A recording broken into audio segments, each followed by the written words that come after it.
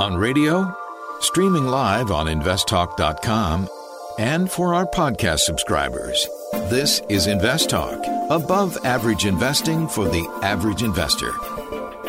Invest Talk is made possible by KPP Financial, a registered investment advisor firm serving clients throughout the United States.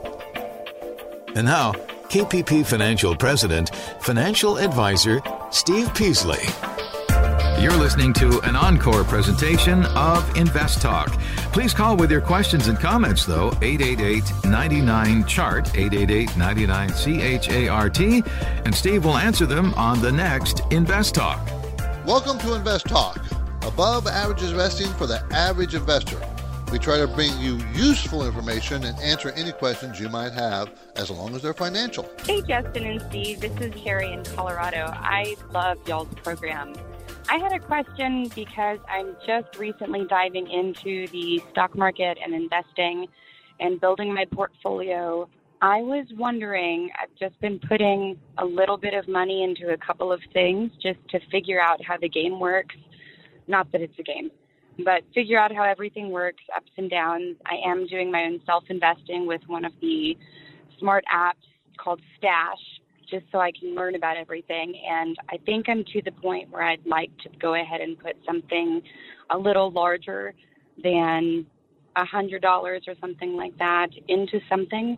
I've been looking at Tesla, doing a bunch of research, and it seems pretty intriguing and pretty safe. My goal is just financial stability for the future for myself and my son, and I just kind of want it to sit there and work for me while I keep up with everything. And I'm not sure if I'm ready to go ahead and do that or if that's the right choice. I know that it's popular in the news and all of these things, and to stay away from trends and really do my research. So I was just looking for any input on what I should use as my first bigger investment. Thank you guys so much and appreciate all you do. Bye-bye. All right. Well, congratulations on just getting started. I think that should be applauded, no matter how much you have invested. So the first step is always just to get started, and you've put put money to work. Doesn't sound like a lot, and but should you take a bigger step, I think, is your big question. Then what direction should it go in? Now you mentioned Tesla, but my issue with that is that you refer to Tesla as relatively safe, and I would say that's the exact opposite. It's a very, very volatile, very, very risky stock. So, and remember, volatility is both upside and downside. So this is a name that has had big rallies and big sell-offs. So this is not a name that I would be investing in, especially at these prices. But definitely not if you are looking for something that's relatively safe. That's not where you want to be. So the fact that you said that makes me say you need to take a step back. You aren't in the place to make a big move yet. You're still in the learning phase. What you need to do is start to understand various industries, various types of asset classes, understand what moves each type of industry and asset class, interest rates, the economy, etc. And then you can start to understand the bigger picture from the top-down approach. And then you look at different companies and find the best ones within a particular industry that you want to invest in. And like you said, staying away from fads is very important. And right now, there are a lot of people that have been investing in fads in regards to AI and cloud computing and all of these things that are supposed to disrupt the major economies in different industries. And those stocks have been valued dramatically high. And now those valuations are coming undone and back down to at least some semblance of reality. And that's the hallmark of a hot sector that is becoming no longer hot. And the main reason is because of the threat, at least, of liquidity drying up. And a lot of that liquidity has been flowing to those big, growthier names. And so you're seeing what type of risks you can walk into when you aren't paying enough attention, when you don't have the requisite perspective and experience. And so I think you need to just take this next probably 6, 9, 12 months and continue to learn. There's a book section on our site.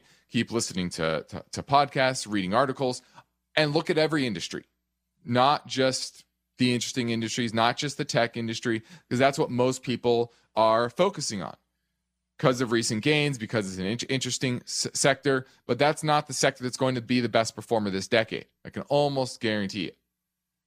And so you need to take a step back, applaud yourself for starting to save, starting to invest, but don't take any big steps. Continue to learn until you understand the full picture, the pros and the cons, and know what is a relatively safe investment. And when you understand that Tesla is not that, I think you'll have a big step forward in your advancement in making good decisions for yourself. So hope that gave you some solid perspective and a good direction. You can call right now and be part of the program. Let's hear about what your talking point is. 888-99-CHART, 888-992-4278, and you can get through right now.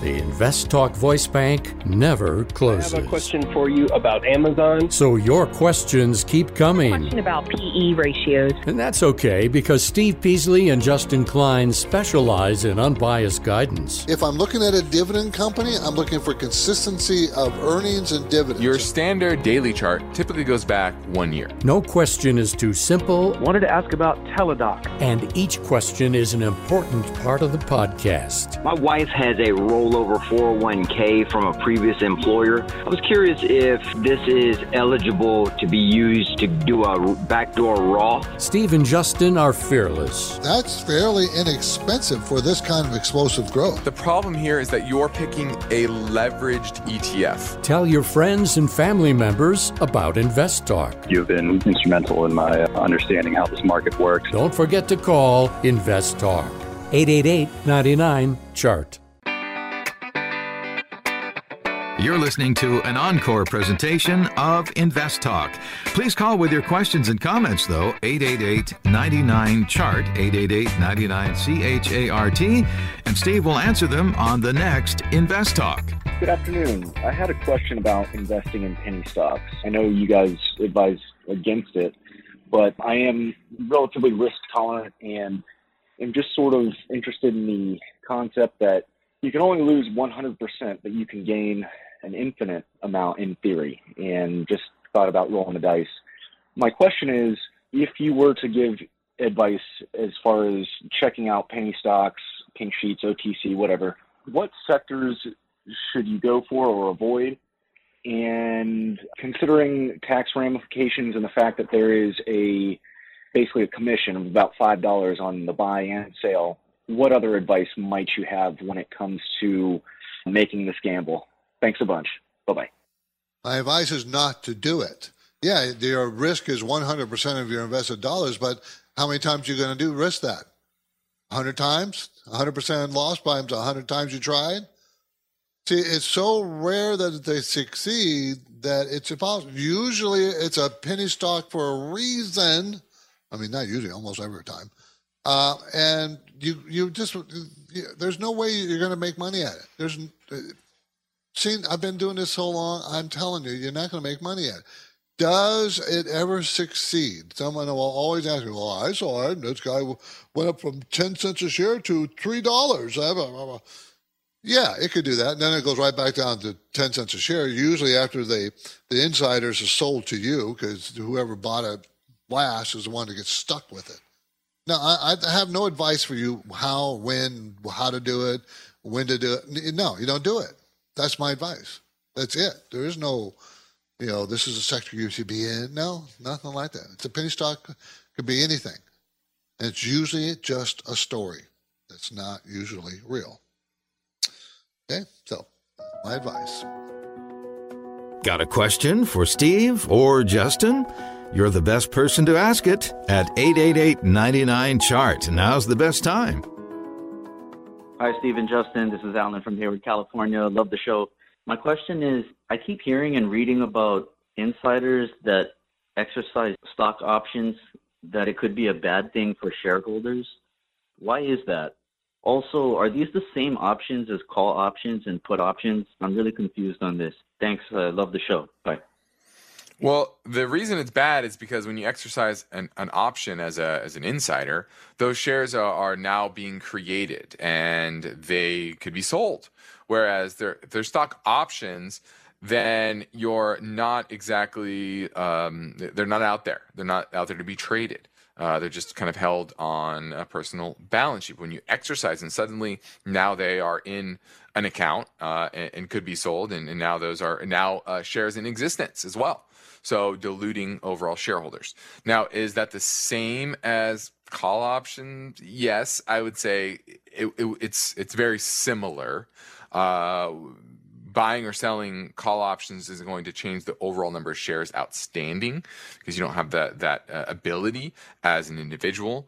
But the mechanism, the overall mechanism of basically having the ability to exercise the option to purchase the shares at a certain price, expire on a certain date, yes, that is pretty much the same. But it's a bit different when you're an insider. You're awarded those stock options, typically at a very, very low price, and then you go out there and you have a lot of incentive to lock that in.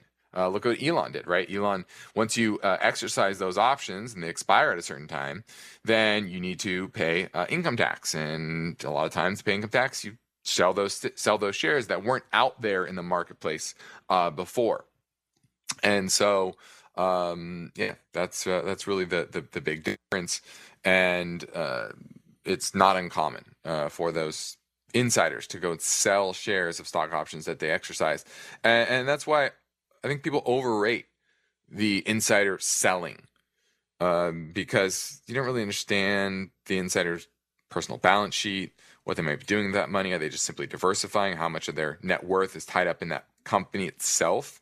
And maybe it's just a smart idea to diversify a bit. So hopefully that unpacked that question for you and gave you a proper answer. Good morning. My name's Anne. I just have a dumb question. What do you think about cryptocurrency? Is it a good time to buy, or it's going to start a downtrend? If it's a good time to buy, which one to buy? Is it Bitcoin, Ethereum, Solana, or GBTC, Coinbase, Right blockchain, or anything? Thank you so much. Appreciate it. Well, this is a question I've been getting a lot over the past few years, and I'll just echo my sentiments over the past couple of weeks is that, no, this is not a good time to buy. I actually think we are in the bust phase of kind of this tech bubble 2.0, crypto bubble. I think we're in the bust phase. You see that with many of the names, the Pelotons of the world, the Zooms of the world, DocuSign, just really getting crushed. Now, a lot of them are still up. If you go back a few years, but that probably just means there's more downside to come, because what happens is when you start to get momentum to the downside, you get a lot of weak hands. That means selling begets selling. Remember, most of these assets, whether that's crypto, whether that's story, tech stocks, they are being bought simply because price is moving up. The vast majority of people don't understand the businesses, don't understand the value. And when I say value, what I mean, when I say that, I mean, what are you getting out of it? What is the use case for these things? And while there are use cases being developed for crypto and blockchain, the value in the space, meaning the total aggregate value of all these coins, far exceeds any actual use case value that people are getting today or will likely get in the future, in the medium-term future. Now, long-term, just like with the tech space, 2 decades for a lot of these tech companies from 2000 to get back to where they were trading back then. And so the valuations were and still are, in most cases, so out of whack that there's still plenty of downside to come. And so that's my general thesis right now, is that the liquidity that's being pulled out of the market by the Fed, which, granted, they're not doing it in a dramatic fashion. It's very minor so far. But you can see the outsized impact it's had on these high value, high multiple assets. I think there's plenty of downside. I think you're going to see the teens in 2020 for Bitcoin. And we're going into the bust phase. And that's why I would definitely not be buying right now. Keep an eye on it. It still has long-term potential. But all those weak hands, talk about hodling, they're not going to hodl on the way down. So that's what you're seeing now. And the selling will begin selling. You're listening to Invest Talk, everybody. I'm Steve Peasley. We want to answer your questions. Our listener line number is always ready for you, 888-99-CHART. Beginning our experience, we're here to answer your question.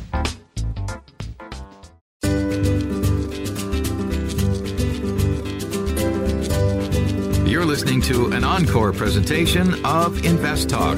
Please call with your questions and comments, though, 888-99-CHART, 888-99-CHART, and Steve will answer them on the next Invest Talk. Hello, this is Bill from Atlanta, and I wanted to thank you for your podcast. Today I have a question concerning I-bonds. I was looking for some type of stable investment to put some cash in rather than just keeping it in a low interest-bearing savings account. In the past, I would put it in a CD. However, CDs aren't paying anything these days, and during my search, I came across I-bonds on the Treasury.gov website. I don't know much about bonds and nothing about I-bonds. I saw on the Treasury.gov website that it states I-bonds are paying 7.12% for the first 6 months, and then after that, the returns are somehow calculated off the current inflation rate. This caught my attention and wanted to ask if I'm reading this correctly. The only thing that jumps out at me is it says you're limited to $10,000 investment per year. Again, any knowledge you can give to me concerning what I-bonds actually are and how they work is greatly appreciated. Thanks, and I look forward to your next podcast. All right. Well, this is a more common question these days, especially as now I-bonds are yielding a decent amount because inflation is going up. And that's what I-bonds do. They calculate twice a year based on the inflation rate and what the yields are going to be. Now, there is a previous episode, if you want to head over to our website and just and browse and find the show. Sometime in the last 6 months, I believe, we had one really focusing on this in depth. But one thing you should definitely understand, like you said, $10,000 is the most you can invest each year, as well as that yield resets. And so while it might look like a high yield today, if inflation moderates, goes back to 1% or so, then you are also going to ride that yield down as well. So there's nothing wrong with having this as a part of your portfolio. Understand it's also not nearly as liquid. You have to hold them for at least 12 months. And I believe if you don't hold them for 5 years total, there's penalties and things like that. So there's a lot more details, like I said, that we discussed in a previous podcast. I would go look for that on iTunes or wherever you're looking for our show. But definitely interesting to have as part of a portfolio, but understand the pros and the cons. If you just go to treasurydirect.gov, there are some great, really simple information there. And that's going to really tell you everything you need to know. So I hope that helps in some way. And I think everyone should be looking into this as maybe a part of their overall portfolio, but it has to be right for the right person.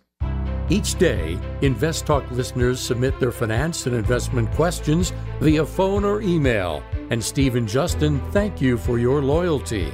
Would you like your question to be put near the top of the list? Just take a minute or two to leave a review and rating for Invest Talk at iTunes. And be sure to include a brief question with your iTunes review comments. Your rating is a vote of confidence that leads to higher visibility and causes more people to discover and listen to Invest Talk.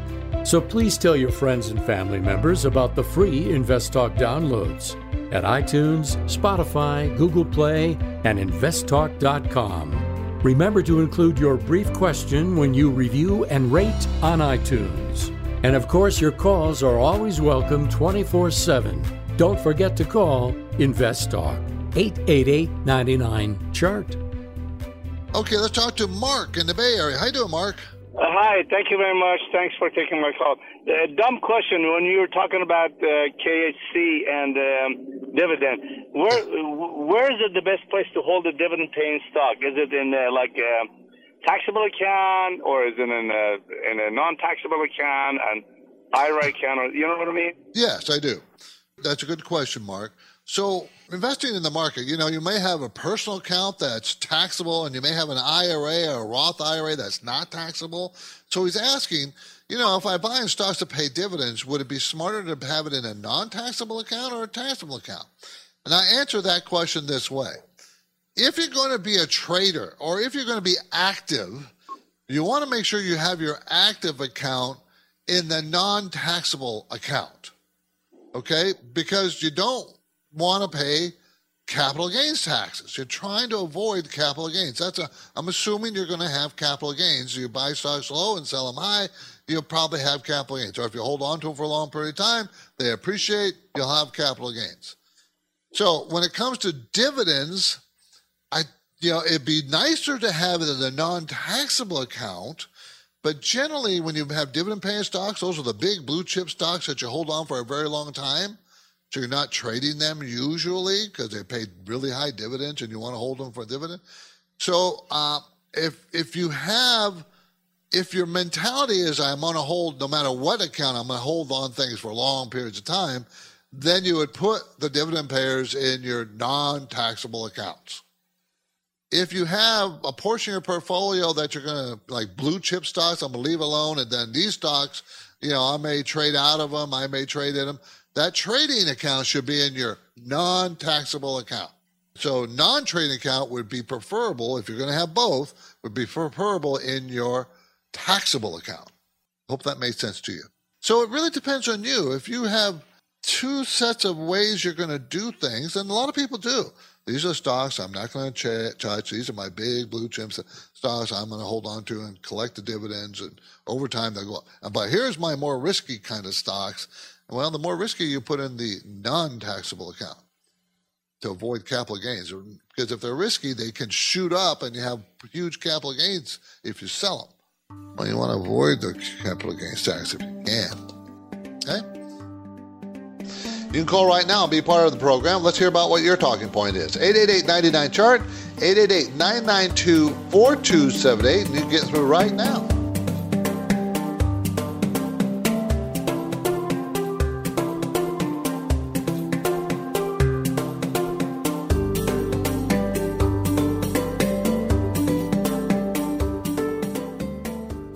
eBay Motors is here for the ride. Remember when you first saw the potential? And then through some elbow grease, fresh installs, and a whole lot of love, you transformed 100,000 miles and a body full of rust into a drive that's all your own. Look to your left. Look to your right. It is official. No one's got a ride like this. There's nothing else that sounds like, feels like, or looks like the set of wheels in your garage. With over 122 million parts, you can make sure your number one ride or die stays running smoothly, so there's no limit to how far you can take it. Brake kits, turbochargers, engines, exhaust kits, roof racks, LED headlights, bumpers, whatever your baby needs, eBay Motors has it. And with eBay Guaranteed Fit, it's guaranteed to fit your ride the first time, every time, or your money back. Plus, at these prices, well, you're burning rubber, not cash. Keep your ride or die alive at ebaymotors.com. Eligible items only. Exclusions apply. At this point, I think almost everyone has heard how generative AI promises to bring us to the next industrial revolution.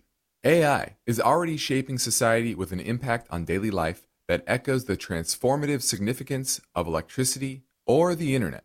As we take steps to embrace the potential of generative AI, we need to remain vigilant with regard to its exploitability. This is where HackerOne comes in. HackerOne's AI Red Team addresses the novel challenges of AI safety and security for businesses that are launching new AI deployments. The HackerOne approach involves targeted offensive testing by harnessing the collective skills of ethical hackers who are proficient in AI and prompt hacking. In short, AI red teaming is the practice of stress testing AI models and deployments to make sure they can't be tricked into providing information beyond their intended use, and that security flaws can't be exploited to access confidential data or systems. HackerOne seamlessly integrates with your existing tools to enhance communication and collaboration across development, security, and IT teams.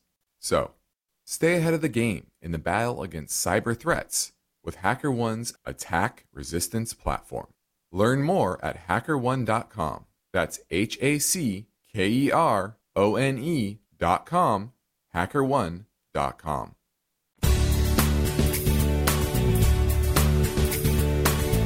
You're listening to an encore presentation of Invest Talk. Please call with your questions and comments, though, 888-99-CHART, 888-99-CHART, and Steve will answer them on the next Invest Talk. Hi, my name is Katie. I'm new to investing. I've been doing it since August, and my question is, when do I know the right time to take profits? I would appreciate any advice on guidelines or principles I should follow as far as when to sell, because I do want to keep all the gains, and I want the potential gains, and I also don't want to lose what I have. So thank you. Well, this is the age-old question, the most difficult question most investors have. Buying is easy. Selling is the hard part. And the reason it's hard for most people is because they don't have a plan. So first is, when you buy a name, you need to have a target price, an idea of what you think the company is worth. And then you need to be monitoring the company and seeing if changes in their business, changes in the underlying economy are changing your potential valuation, not just because the stock moved higher or lower, but because there's actually changes in the business. Okay? So that's first is having a target price and then updating that target price regularly. And when it gets to that price, you need to have the discipline to rebalance. Maybe if you're up on it, bring it back down to a reasonable percentage of your portfolio, a target level. And that goes back to the second thing, which is asset allocation. You need to have a plan for your portfolio. You need to know, I want to have X amount in this sector, X amount in that sector, because of some underlying economic conditions. For example, if you think the economy is going to get stronger, remain strong, you're going to want to be invested in more cyclical names. You need to have exposure to more cyclical parts of the market, industrials, financials, consumer cyclicals, commodities. If you are unsure about the economy, you think it's going to slow, well, then you want to be in REITs and utilities, maybe more medical companies, things like that. And you need to understand a broad asset allocation and strategy and implement it. So when it goes to selling, you have to, don't look at it in and of itself always, but also the bigger picture. So you have to look at it from two perspectives, your broad asset allocation and then your target value and goal for that particular stock. The Invest Talk Voice Bank never closes. I have a question for you about Amazon. So your questions keep coming. Question about PE ratios. And that's okay, because Steve Peasley and Justin Klein specialize in unbiased guidance. If I'm looking at a dividend company, I'm looking for consistency of earnings and dividends. Your standard daily chart typically goes back 1 year. Steve and Justin are fearless, so don't forget to call Invest Talk. 888-99-CHART. My name is Ron, calling from Campbell, California. I enjoy your program. I have quite a bit of experience with covered calls. However, I find the safe stocks that I have usually have very low income potential from the covered call. Just wondering if there's a resource where I could find a list of more lucrative calls. Thanks. Yeah, a covered call strategy is where you own the stock, the underlying stock, and you sell options on it. It's called covered calls because you own the stock. You can do naked calls, meaning you don't own the stock. underlying stock. But that's a whole different thing. Covered call strategy. You're asking if there's better places so you can have better spreads and get better pricing for the covered calls, and the answer is not really.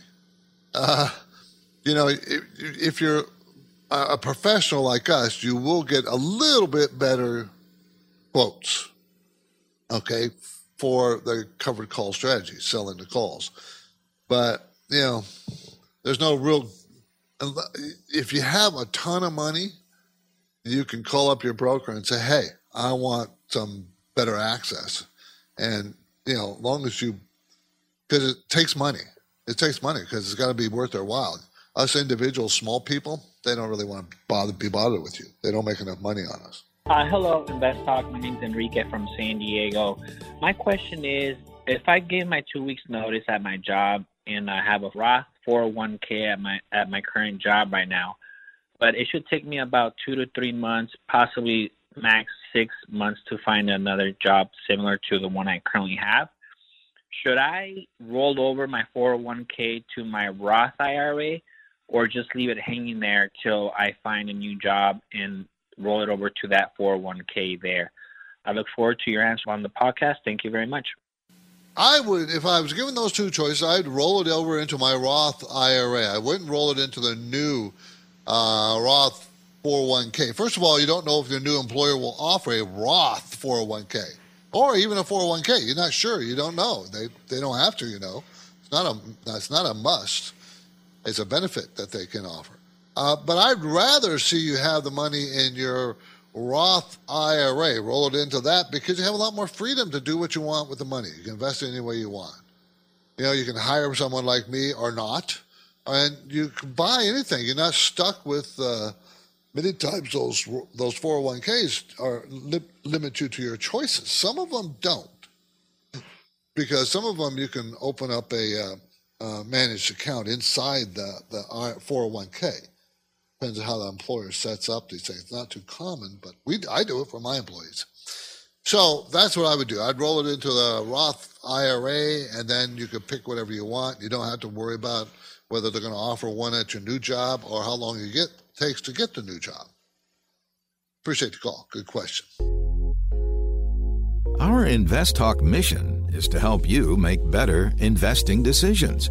To do that on your own, thumbs up or thumbs down choices based on good, solid investing principles. But we need your questions to keep us on track. 888-99-CHART or click on Contact Steve or Contact Justin on investtalk.com. Let's go back to the Invest Talk voice bank for a question that came in earlier at 888-99-CHART. Hi, Justin and Steve. This is Matt from Miami, Florida. I just had a question regarding Ethereum, one of the cryptocurrencies that is currently on the market. I would like to make my portfolio about 5% cryptocurrency, and I was just thinking about doing a little dollar cost averaging of Ethereum, where I put about $50 to $100 in per week. I just was curious, as this is one of the more up-and-coming currencies, and I think it will overtake Bitcoin likely on the market in the next year or so. Let me know what some of your thoughts are, and thank you very much for what you guys do. Have a great day. Dollar cost averaging is probably a good way to get into this space because there's going to be a lot of volatility, and you consistently buying into it, whether it's up or down, is going to weed out a lot of the emotions. Now, the question is whether Ethereum is the best one to get into. I do think there are a lot of good applications built on top of it. But remember, this is the very early days. And there are other competitors, Solana, for example, a lot of other cryptocurrencies out there, a lot of other platforms out there that may overtake Ethereum, depending on what type of applications are built on top of it. So we're also headed into, once again, a year of 2020 that's likely to have lower liquidity, higher inflation, elevated inflation, but liquidity conditions that are not nearly as loose. And I think crypto is going to be one of the first places to sell off big time. I know you probably say, oh, well, the market's sold off and you haven't seen a big drop in the cryptocurrencies. Well, Ethereum's down 3% today. So this is a very difficult sector to really predict what's going to be the next up and comer, which one's going to be the next one to crash. And we're decades away from really understanding what this whole space is going to look like. You're in the very, very early days. And so if it's 5% of your portfolio, I think it's a little heavy on the crypto side. I probably have it closer to 2 or 3%. But if you're looking to dollar cost average in, I think that's a good strategy within this space. When people take time to time out of their busy day and leave a InvestTalk podcast review on iTunes, we'd like to thank them with a quick courtesy answer to a question they may have. So here's a question from iTunes reviewers. Randall, 1951. I'm using the Dividend Kings as a guide to buying good dividend stocks. I don't have a lot of free time to research. Is this a good approach? Why or why not? There's nothing wrong with that. I like Dividend Achievers better than Dividend Kings. Dividend Achievers gives you a lot more information and a very easy and quick way to review. And they give you different dividend stocks over different periods of time. They give you dividend stocks. I've always increased their dividends every year for the last 10, 20, 30, 50 years. Our dividend stocks have always paid a dividend since there's, on and on and on. And I like it because it's more in-depth and more thorough. So it's called Dividend Achievers. They come out with a book every couple of years, I think. But I would suggest take a look at that. Okay? Good. Thank you for the question. This is Invest Talk. You can get your free Invest Talk podcast downloads anytime at iTunes, Spotify, Google Play, or investtalk.com. I am a big fan of your podcast, and I just got started with it. Be sure to tell your friends and family members about Invest Talk and encourage them to listen, rate, and review. The Anytime listener lines never close. Steve and Justin are waiting for your questions. 888-99-CHART. Hey, Steve or Justin. This is Bob from Ohio. What's the best way to gain exposure to the downside of the market without physically shorting the stock? Would you recommend selling calls, or would you recommend buying puts or buying an inverse ETF? What do you recommend? I'm a fairly new investor, so I appreciate it. Your show's great. I listen to it every day. Thank you very much. Well, if you are looking to capture the downside of the market and you're a fairly new investor, I think the simplest way is to buy a single levered, not the levered inverse ETFs, but the single levered ETFs where you're just going to get the inverse of whatever the market is going to do. So if the market's going to go down, then this is going to go up. And there are ones tracking the S&P and the NASDAQ and the Russell and many other of the large indices. So that's what I would go with. Options as a beginning investor, too risky. You really have to understand the ins and outs for you to be successful. If you were to do it, it'd be probably buying just straight up puts. I wouldn't sell calls, especially in this market with gamma squeezes and all that. But buying a put and limiting your risk would probably be the next best thing. But as a new investor, that's probably not the way that you should go. Hi, Steve and Justin. Steve Oger calling from New Hampshire, football as well. Just a real quick question for you. I am investing currently in my 401k with the Roth component as well as individual Roth IRA. It's dawning on me now, what happens to my contribution amount if I'm contributing the max in my regular, individual Roth IRA, but also contributing in my 401k? I would imagine it would be separate, but I just want to confirm that I'm not doing something I shouldn't be. I really appreciate the information, and I look forward to the answer on the podcast. Thanks. Yes, they are separate. The Roth 401k is similar to the traditional 401k when it comes to limits, and then your IRA, whether it's a Roth or traditional, is also separate. So now your Roth is going to have some contribution limits, obviously contribution limits, but income limits, where it's phased out on your ability to contribute to the Roth IRA. But that's something that you have to consider. And obviously, I don't know your income limits, something to talk to your CPA about. And remember, with all these contributions to retirement accounts, it's always in context to your own personal situation, your tax situation. And you always want to consult with a tax professional because your situation is siloed. Nobody has your exact situation when it comes to income, place you're living, demands, etc., and goals. Okay. So thanks for the call and great question. Let's go to Carl in Oceanside and wants to talk about I-bonds. Yes, I-bonds. The day I spoke with the banker, and he told me there's something new about the I-bonds. Okay. He said, if I invest $5,000 in such an I-bond certificate that pays 7.12% interest, to me that is very high interest. And then he said, if I go on the internet, I can buy each year $10,000 I-bond only one time each year. Yes. I'm wondering 7.12. Did you hear anything like that? Yes, he's correct. If you go online, you can buy $10,000 a year. But what you have to understand, that 7.12% is not fixed. That's what it currently is yielding. But that is going to be reset. Okay, it's reset twice a year based on the inflation rate. So understand that this is not 7.12% for the life of the bond. This is currently 7.12%. Yeah. Okay. So, and it's if inflation moderates, that's likely to come down. And you also have to understand these aren't liquid. So you can't go sell them in a month or two. You have to hold them for a long period of time. And if the interest rate comes back down, you might be disappointed with what interest rate that it does pay. So you have to understand that high rate can go both ways. But if the inflation goes higher, then the interest should be also higher.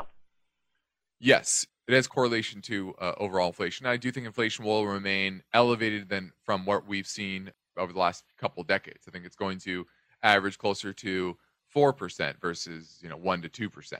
So 7.12 is probably a bit aggressive. I think this will also moderate back down to kind of a 4% return. Understand that and understand how illiquid it might be, what you might have to give up to sell it. And if you're okay with that, having a portion of your portfolio in it is not a bad idea. Now, if you have a question about a stock or an IRA, college savings plan, well, maybe buying a house, mortgages, reverse mortgages, we're here for you. 888-99-CHART, 888-992-4278. You're listening to an encore presentation of Invest Talk. Please call with your questions and comments, though, 888-99-CHART, 888-99-CHART, and Steve will answer them on the next Invest Talk. Hi, Steve or Justin. My name's Eric, and I've been listening to your show for about a year now, and I've really learned a lot. I thank you for that. And I was wondering if sometime on the program you could talk a little bit about SPACs or special purpose acquisition companies. I guess specifically what I'm wondering is how do these compare to like a traditional IPO as far as are they more risky, less risky? And I know you've talked in the past about not investing in an IPO until it's been out for at least 6 months for the insiders to kind of get out and prices to regulate or whatever.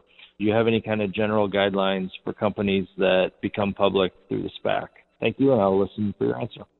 Great question. Now, SPAC stands for Special Purpose Acquisition Company.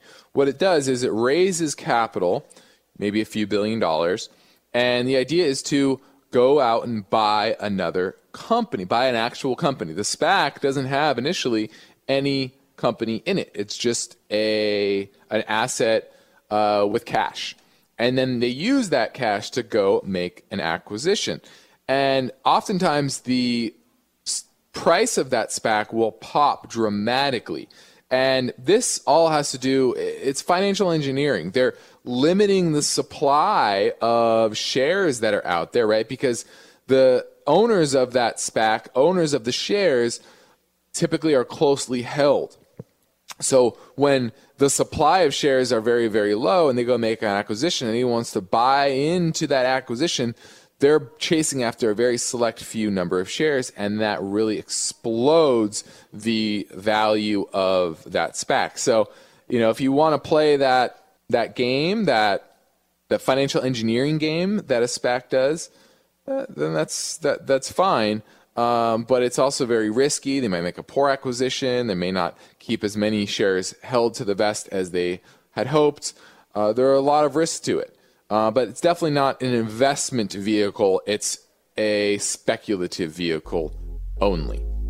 Our InvestTalk mission is to help you make better investing decisions. To do that on your own, thumbs up or thumbs down choices based on good, solid investing principles. But we need your questions to keep us on track. 888-99-CHART or click on Contact Steve or Contact Justin on investtalk.com. Hello, Steve and Justin. This is Jay Clark calling from Chicago again. Just had a question about commodities in general. You see the gold mini shares, you see the gold Dirksen, the 3 times leverage, all type of different types of commodity holdings. Just wanted you to explain, the differences between those different type of commodity holdings and what they mean to us as investors. Hope to hear it on the show. Thank you.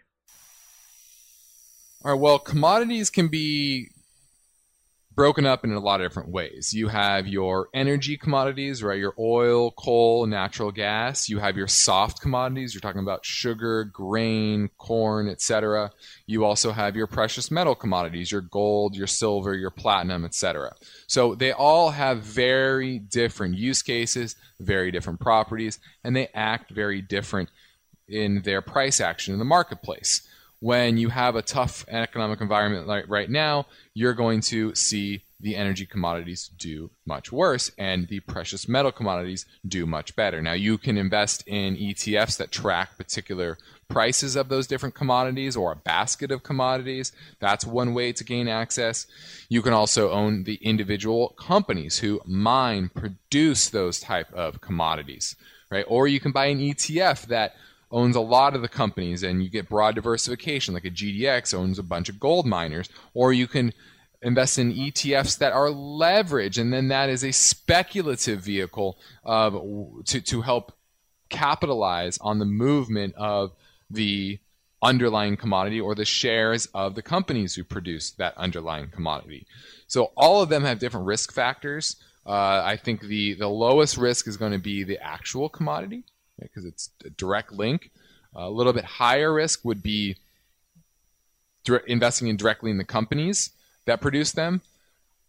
There's a little more leverage typically to those prices, right? Where gold miners, for example, typically have a 2.5 to 3 times the overall volatility of gold prices. So if gold prices do well, you're probably going to do much better in individual gold mining names, but you have to pick the right ones as well. So if you don't have the expertise to understand which ones to pick, then you want to buy an overall ETF and you get broad diversification. If you have a very strong conviction, you could buy a leveraged ETF to the shares or the underlying gold price or commodity price, whatever you're looking at, and use it as a trade, but you wouldn't want to own those and hold them long term. Hope that helps.